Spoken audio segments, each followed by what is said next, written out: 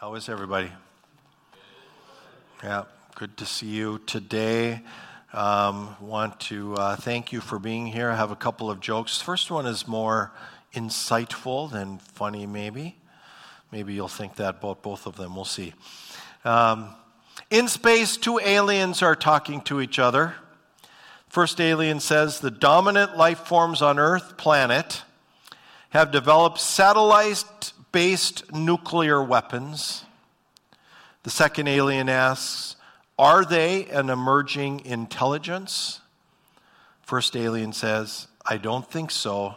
They've aimed them at themselves.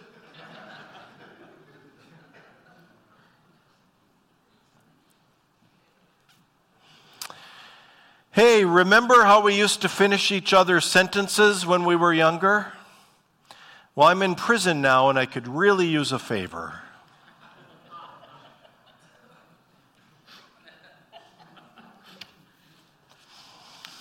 All right, well, here we go. We are in a series in the book of 1 John in the Bible, and we've been going at it all summer. We're going to wrap up in the next 2 weeks. So I've learned a lot about 1 John. I hope you have too. One of the things that I said a few weeks ago is we're going to spend quite a bit of time, and this is the third week now, in 1 John chapter 4. And we're going to kind of finish up 1 John chapter 4. But I want you to grab a Bible, and we're going to look at, literally read through the same section we read through last week. And it is really an important little section of Scripture. There should be Bibles around you if you didn't bring one. There's page numbers up on the screen. And I'd like to read through these verses. Have you leave the Bible open. We're going to reread a few of these verses as we go forward. So last week we talked a little bit about God's love and what that does in our own lives, how God loves us unconditionally, and we talked about fear if you were here last week. Today we're going to talk about how John uses this section of Scripture in teaching us about God's love to encourage us to love one another, and that's what we're going to talk about today, loving one another. So I'm going to begin reading at verse 7. Here we go. Dear friends, let us continue to love one another, for love comes from God, and anyone who loves is a child of God and knows God, but anyone who does not love does not know God, for God is love. God showed how much He loved us by sending His one and only Son into the world so that we might have eternal life through Him. This is real love, not that we loved God, but that He loved us and sent His Son as a sacrifice to take away our sins. Dear friends, since God loved us that much, we surely ought to love each other. No one has ever seen God, but if we love each other, God lives in us, and His love is brought to full expression in us. And God has given us His Spirit as proof that we live in Him and He in us. Furthermore, we have seen with our own eyes and now testify that the Father sent His Son to be the Savior of the world. All who declare that Jesus is the Son of God have God living in them, and they live in God. We know how much God loved us, and we have put our trust in His love. God is love. All who live in God, and God lives in them. And as we live in God, our love grows more perfect, so we will not be able on the day of judgment, be afraid on the day of judgment, but we can face Him with confidence because we live like Jesus here in this world. Such love has no fear because perfect love expels all fear. If we are afraid, it is fear of punishment, and this shows that we have not fully experienced His perfect love. We love each other. Why? Because He loved us first. If someone says, I love God, but hates a fellow believer, that person is a liar. For if we don't love people we can see, how can we love God whom we cannot see? And He has given us this command: those who love God must also love their fellow believers. All right, we will come back to that. We have our question at this time. Here's our question. Who is someone who has shown you unconditional love? If you'd like to answer the question, you get James or Flint's attention. You stand up, speak directly in the mic, give us a brief answer. Can I just say that you can share a name if you would like. Really what we would like is maybe a sentence or two about how they have shown you unconditional love. All right, Jason. Hi, I'm Jason. Two people, Krista here, and my mom. No matter how awful I was to them, they always didn't give up on me, always cared for me, and my love for them has grown so much stronger because of that. And I thank you, Krista. And thank you, Mom, that couldn't be here. I love you. Bye. Thanks, Jason.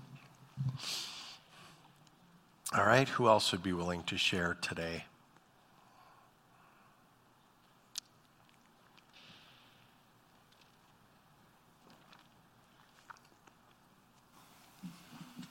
Good morning. I'm Jamie. There's been people in my life who have shown me unconditional love, but when I see this question, the person that I think about first is my cousin. And I think I may have said this a couple weeks ago, but, when I was a kid and, just going through it in the family, she was always there for me and just loved me for who I was. Thanks, Jamie. Good morning. I have a little girl. She's 4 years old, and my addiction was 6-7 years ago, and so she came after that, and I swear she was an angel sent from God, because you can't go back to addiction, and there's been a lot of struggles since she's been born, but that girl, she loves me so much. On my worst days, she'll still tell me I'm pretty, even if my hair is a mess. And one day, I was just so crabby. I was just so moody. I was like, man, does anybody love me? All the kids were fighting me. It was just a rough day. She goes, at least I do. And so the innocence and the love of a child is just so unconditional and precious. And it's really saved me, probably saved my life. Thanks. Thanks, Sarah. Good morning. For me, it's the people who look at me and go, Heather, you're going off the rails. Knock it off. Thank you. That's the first time we've had somebody say that today. That's really true. Who else? Anybody else? Got time for a couple more.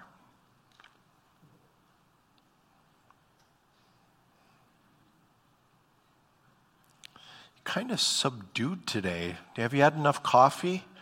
All right, Michael. I'd have to say this church.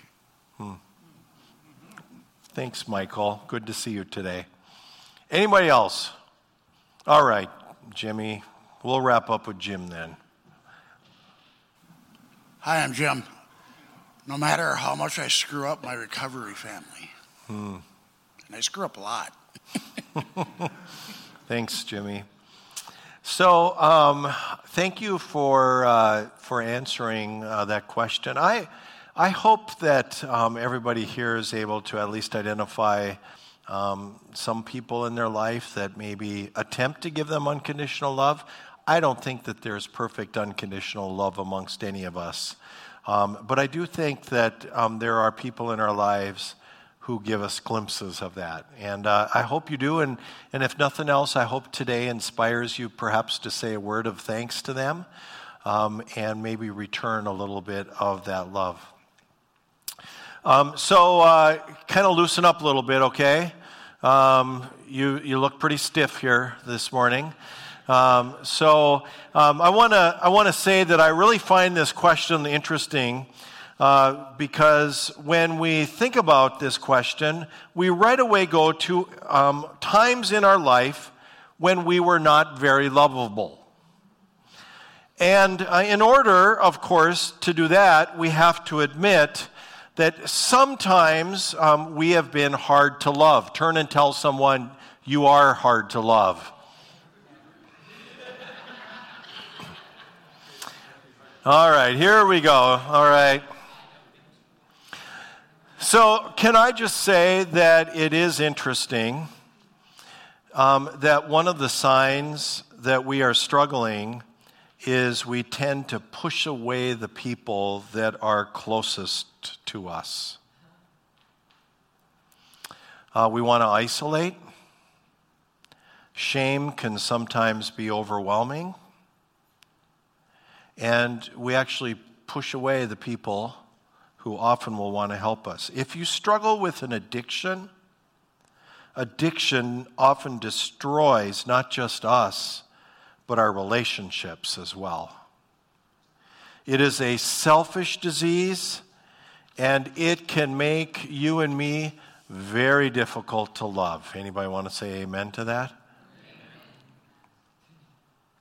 Mental health issues often turn us in on ourselves.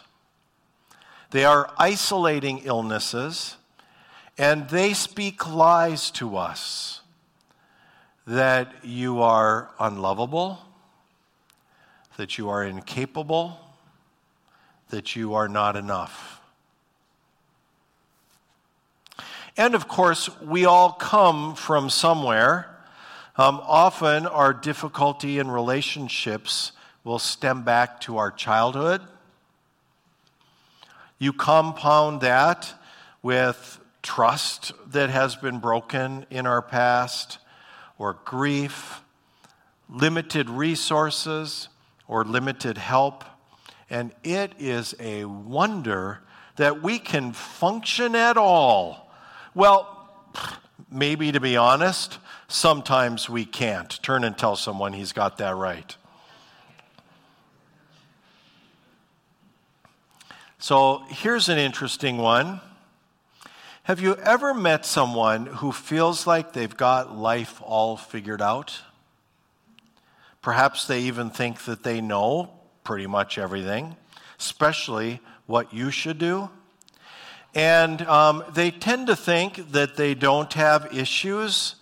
Can I just say that such people might be even harder to love? Or sometimes what happens to people of faith is they tend to become more and more like the Pharisees in the Bible, judgmental, legalistic. They look at the world as those people, and they just shake their head. I was remembering this week, I haven't told this in a long time, but I was remembering that when Lighthouse was fairly new, for the first years of our existence, I would meet people and I would tell them what I do, or more frequently even, I would run into people I knew before. And they would ask, so what are you doing these days? And I would tell them a little bit about Lighthouse and our Lighthouse family and ministry and you. And the response was always the same. The response was always, oh, I'm so glad there's a church for those people. Turn and tell someone, I'm those people. Yeah. And hands down, I can tell you what would go through my mind every time. They would tell me that, and I would think, I didn't say it because I'm a pastor. I would think, someday life's going to crap on you too, my friend. Because that's kind of how life works, right? The reality is that everybody has issues, and, we are just dealing with them best we can right today.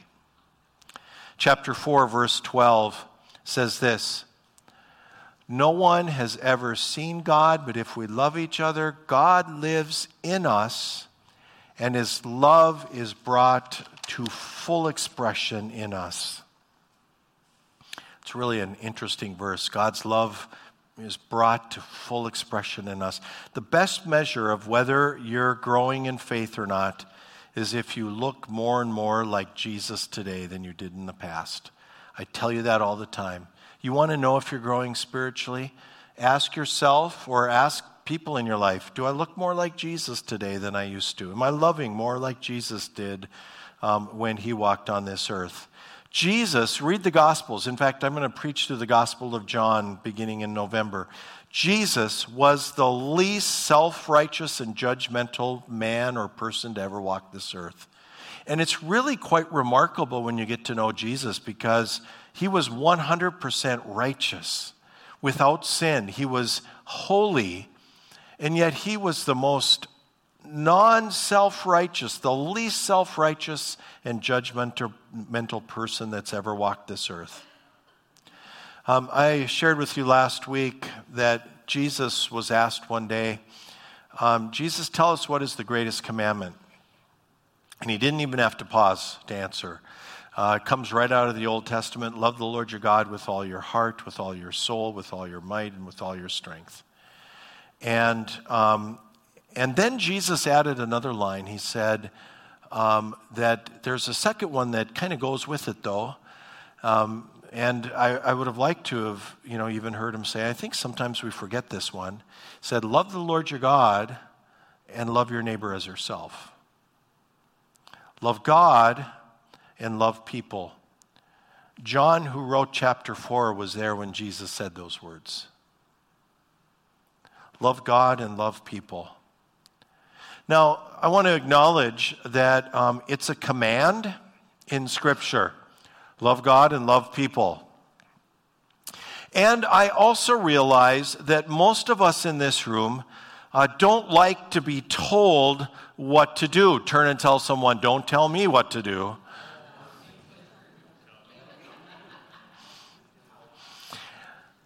Can I just say that if you are committed to walking with Jesus, sometimes it may feel like, oh man, I've got this love other people command that I got to deal with.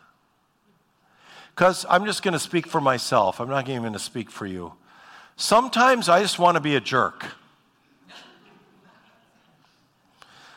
Sometimes I'm just not having the best day, and I'd like to be selfish or grumpy. Some days there are people who cut me off in my car, and I want to gesture at them. Not that gesture, I'm a pastor.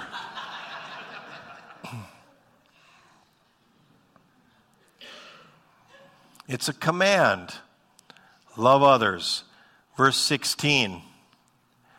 We know how much God loves us, and we have put our trust in His love. God is love, and all who live in love live in God, and God lives in them. Can I just say that if you know Jesus, or if you're getting to know Jesus, that what the Bible teaches is that God is now living inside of you, and that His love is beginning to kind of stir some new reality in your life. And that new reality, if you keep walking with Jesus, will begin to kind of come out, and people will begin to see it. Verse 17 says, as we live in God, our love grows more perfect. Closer we walk with the Lord, the more God's love in us will grow. As we live in God, your love will grow. He's not saying you should grow it. What he's saying is that if you walk in the Lord, if you know Jesus, and He's in your life, that God's going to grow it. That's pretty cool. That He doesn't, this is too important. He doesn't leave it up to you and me. He's going to grow it. What we need to do is put ourselves in a place where God's love grows. I share the line that I learned in my recovery journey. Show me your friends and I'll show you your future. The reality is that applies to our faith as well. Walk with Jesus, and His love is going to grow inside of you. Walk with Jesus, and others are going to be able to see His love beginning to come out in you. That's pretty cool. If you're having trouble loving others, focus on Jesus. Focus on Jesus. Surround yourself with people who love like Jesus loves. In verse 19, it reminds us where love comes from. It says, we love each other because He loved us first. Such an important concept. I would like to suggest that we don't really know what true love is like, especially unconditional love, till we come to know God. God's love is unconditional for you and for me. God should have given up on me a long time ago. And yet his mercies seem to be new every morning. God's love for you is unconditional. I tell you all the time. And nothing you can do today that's going to make God love you more than he did yesterday. Nothing you can do today that's going to make God love you more tomorrow. He loves you just as you are and wants to begin to then walk with you and grow in your life.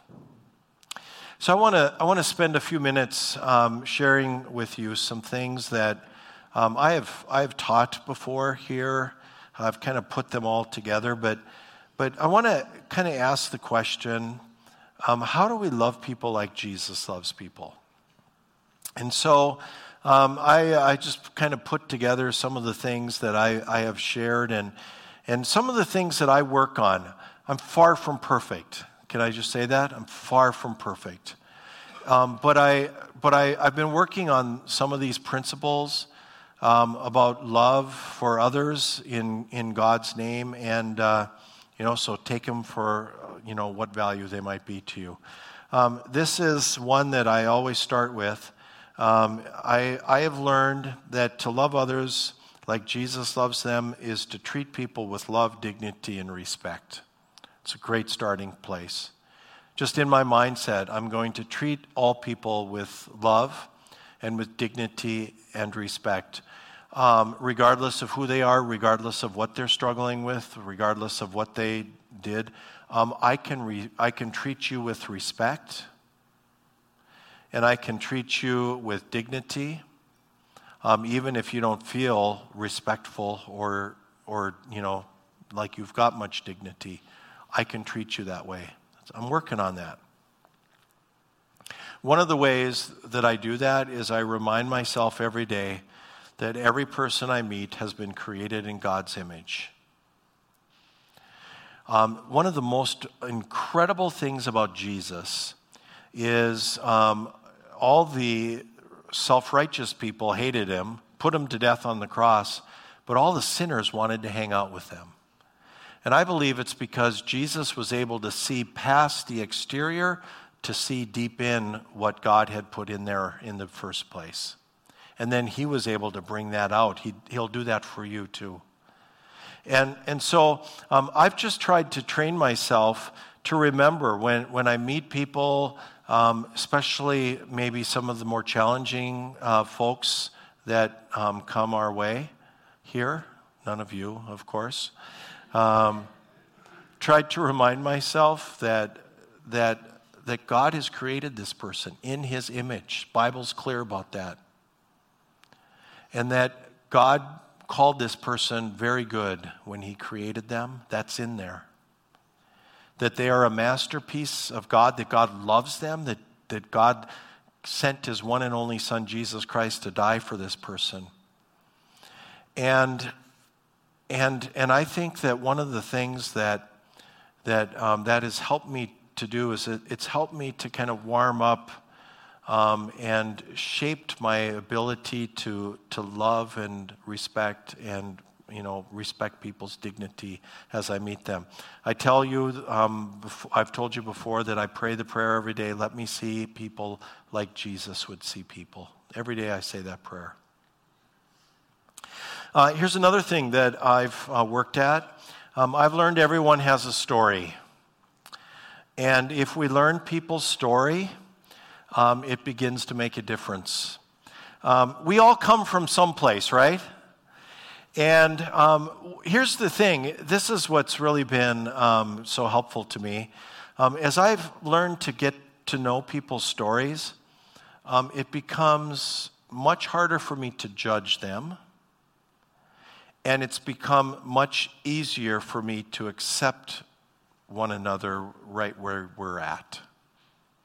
I mean, literally through my head, I've never said this, but literally, well, maybe I have. When somebody tells me their story, there have been times where I think, oh my gosh, no wonder you're so messed up. How did this happen to me that I'm here, Because we all come from someplace, right?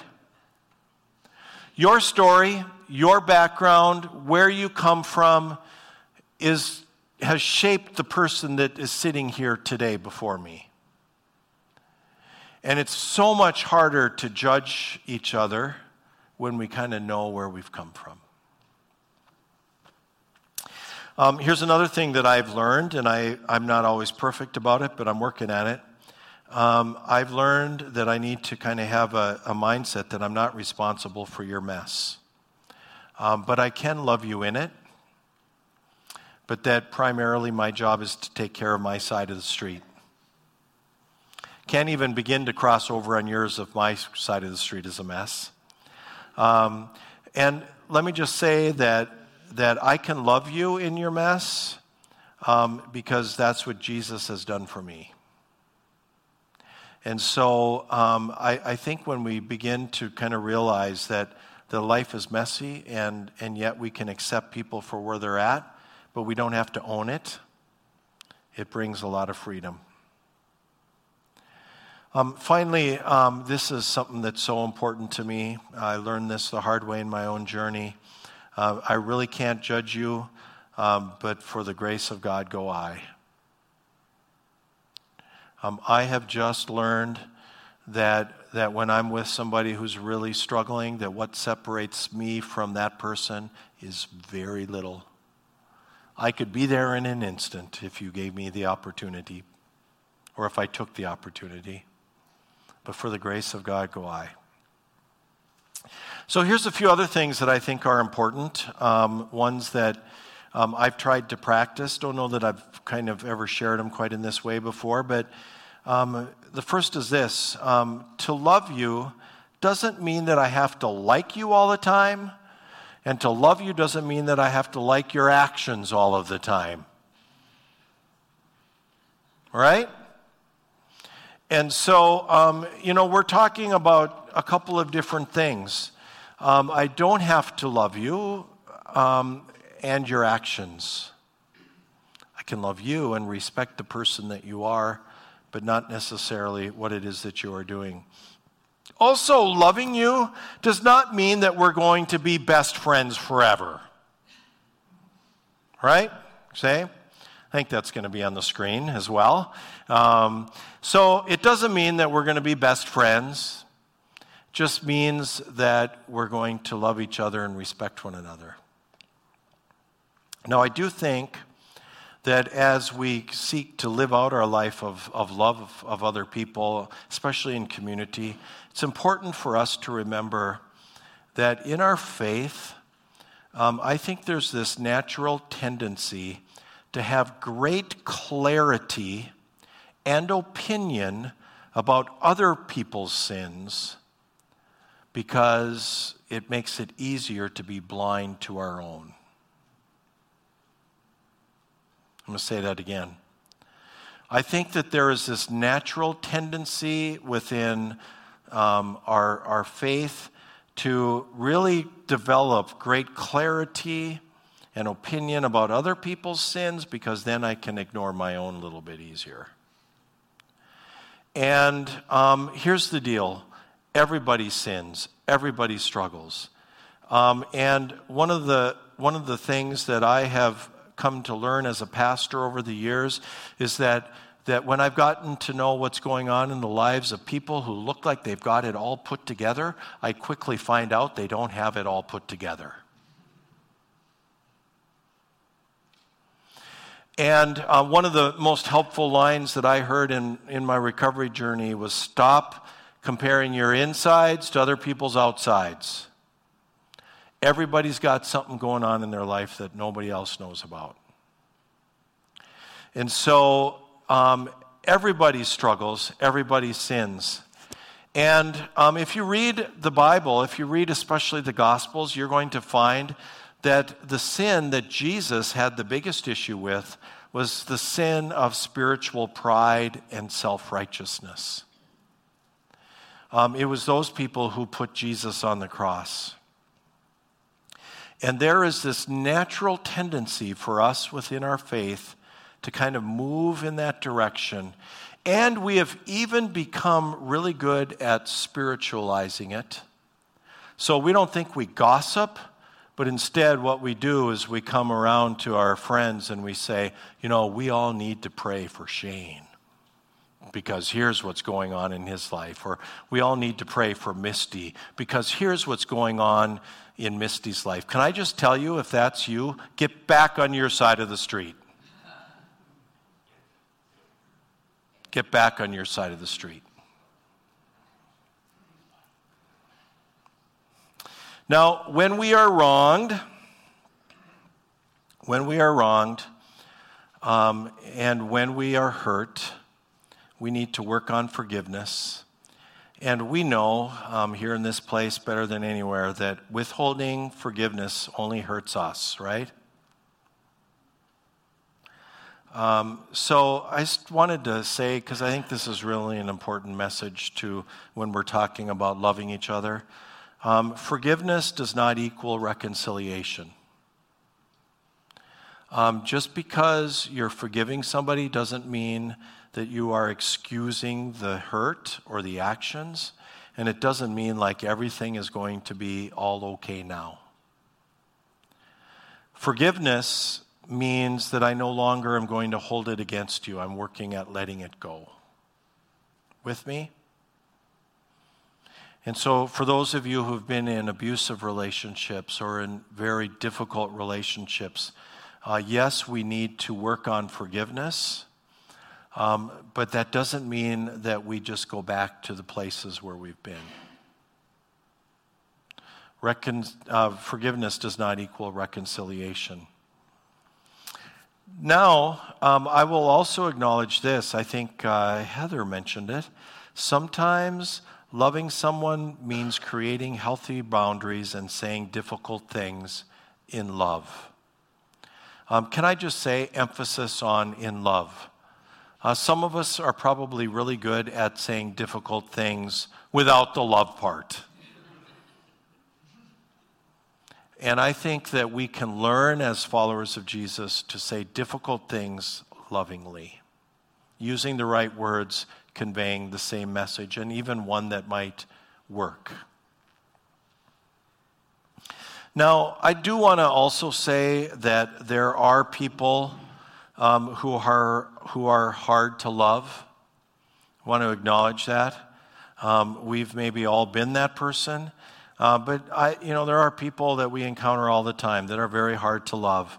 They might be needy or exhausting. And even though I know none of them are in this room, I do know that once in a while they come through the doors of this church.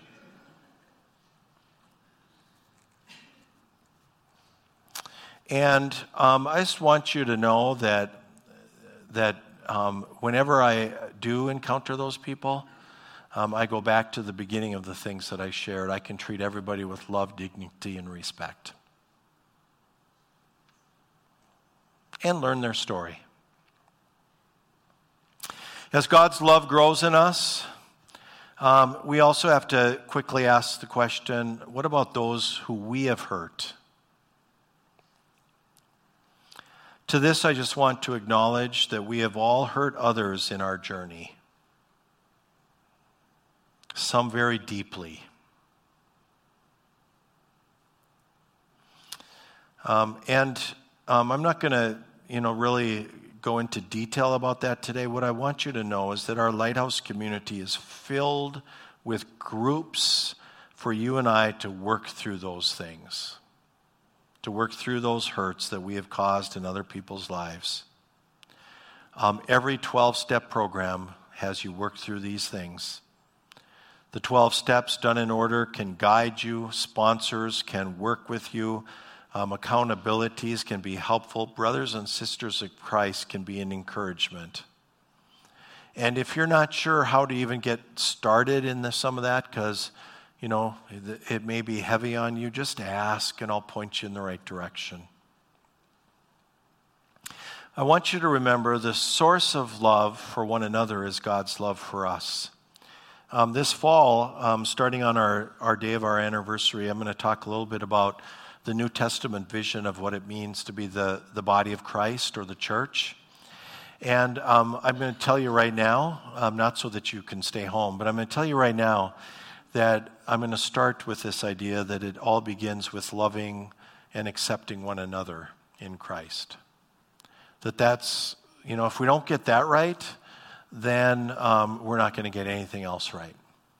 And so we love each other just as Jesus loves us. And I wanted to tell you that one of the most cool experiences I have here at Lighthouse Church is I will frequently meet people who are recycling back to Lighthouse. And sometimes it's been like many times. And I don't always know where they've been, but they'll tell me, I just got out of prison again, or I got out of jail, or I'm back at center, or I'm back in treatment, or I'm trying to do the recovery thing. But here's what I know. Whenever those people come and they kind of reconnect with me, I know that they have already learned that this is a place where they will be welcomed with open arms when they do that. It's pretty cool. I was thinking about that when on Thursday night at Celebrate Recovery we had a little special night, and I interviewed a couple of administrative people from the programs that we work with in the state of North Dakota. And we provide care coordination services and peer support services. And I had a conversation some months back with Heather Brandt, who was one of those administrators. And Heather was saying that they were really working on evaluating outcomes and trying to evaluate how some of these programs work, like what's the time frame? Is it like 2 or 3 years? Do we measure within 2 or 3 years whether the programs have worked with care coordination and peer support services? And like for people in some programs, you can tell within 2-3 years, have they gone back to jail or prison? For others, it might be, have they found some recovery, or have they been in and out of treatment, or in and out of the hospital, or whatever the barriers are, in and out of homelessness. She's saying, that we're really trying to get some data back on these programs. And I told her on the phone, and she alluded to it the other night if you were here. She alluded to I told her that can't be the only way you evaluate these programs. We have people who have been coming in and out of stuff for years, and they keep coming back. And then I told her about Ashley. I asked if I could tell Ashley's story. I asked Ashley. So we have had a woman by the name of Ashley who has been in and out of Lighthouse for probably 7 or 8 years, we figured. And she has come often when she's been needing help or been at center. She's been in and out of prison, in and out of jail, in and out of relationships, had kids, lost kids, come back. All these dynamics that have kind of occurred in Ashley's life. And I told Heather, Ashley, I told her. Ashley, has been on this long journey. And she's been in our program and others' programs. And if you measure just in the way that you just described you're going to measure, she would not be a success necessarily. Except that I can tell you that Ashley will be at our 4 o'clock service this afternoon, because she's been at every 4 o'clock service for the last months with 1 or 2 of her kids that she has now living with her. And she lives in Dilworth. And she is pursuing a life of recovery, and that God has made a huge difference in her life. How do you measure that? And I wanted to tell you that because, here's just one more piece of the story. I told Heather that, and within a couple of weeks, she ran into Ashley at the mall. And they had a conversation, and Ashley was able to confirm exactly what I had told Heather. I hadn't told Ashley, I told her that, but I just think that one of the things that we as a community, when I look at the landscape of churches, there's some 180, 200 churches in our community. Nobody else quite does what we do. What I want our community to know is that if you go away, or if you're struggling and you want to come back, there's always open arms here. That you will be welcomed every time that you come back with love and acceptance, the best we can, far from perfect, but the best we can. Because that's what Jesus does for you and for me. never gives up on us. And we can love one another in that way and yet grow in our faith in ways that will, help our lives as well. Amen? Amen.